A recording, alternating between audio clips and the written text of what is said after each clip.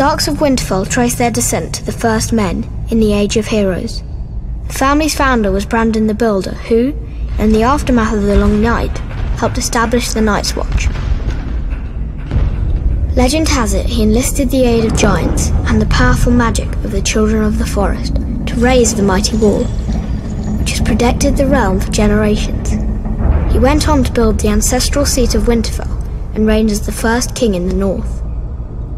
The Starks reigned as kings for thousands of years, even withstanding the invasion of the Andals.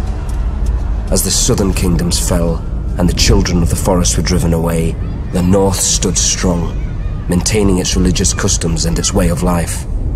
Eventually, the reign of the Kings of Winter came to an end with the coming of Aegon the Conqueror.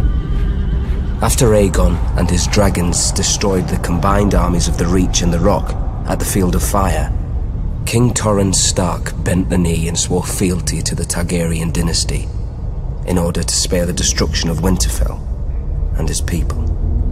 He was forever after known as the King Who Knelt. As a reward for his submission, Aegon named Torrhen Lord of Winterfell and Warden of the North.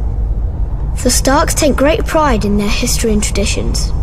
It is one of the few noble houses that still keeps the old gods.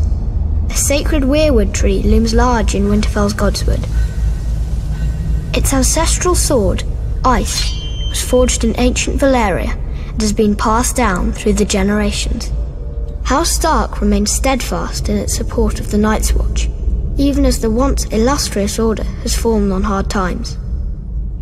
Much like their sigil, the Grey Direwolf, House Stark is the stuff of legend in the north and throughout the Seven Kingdoms.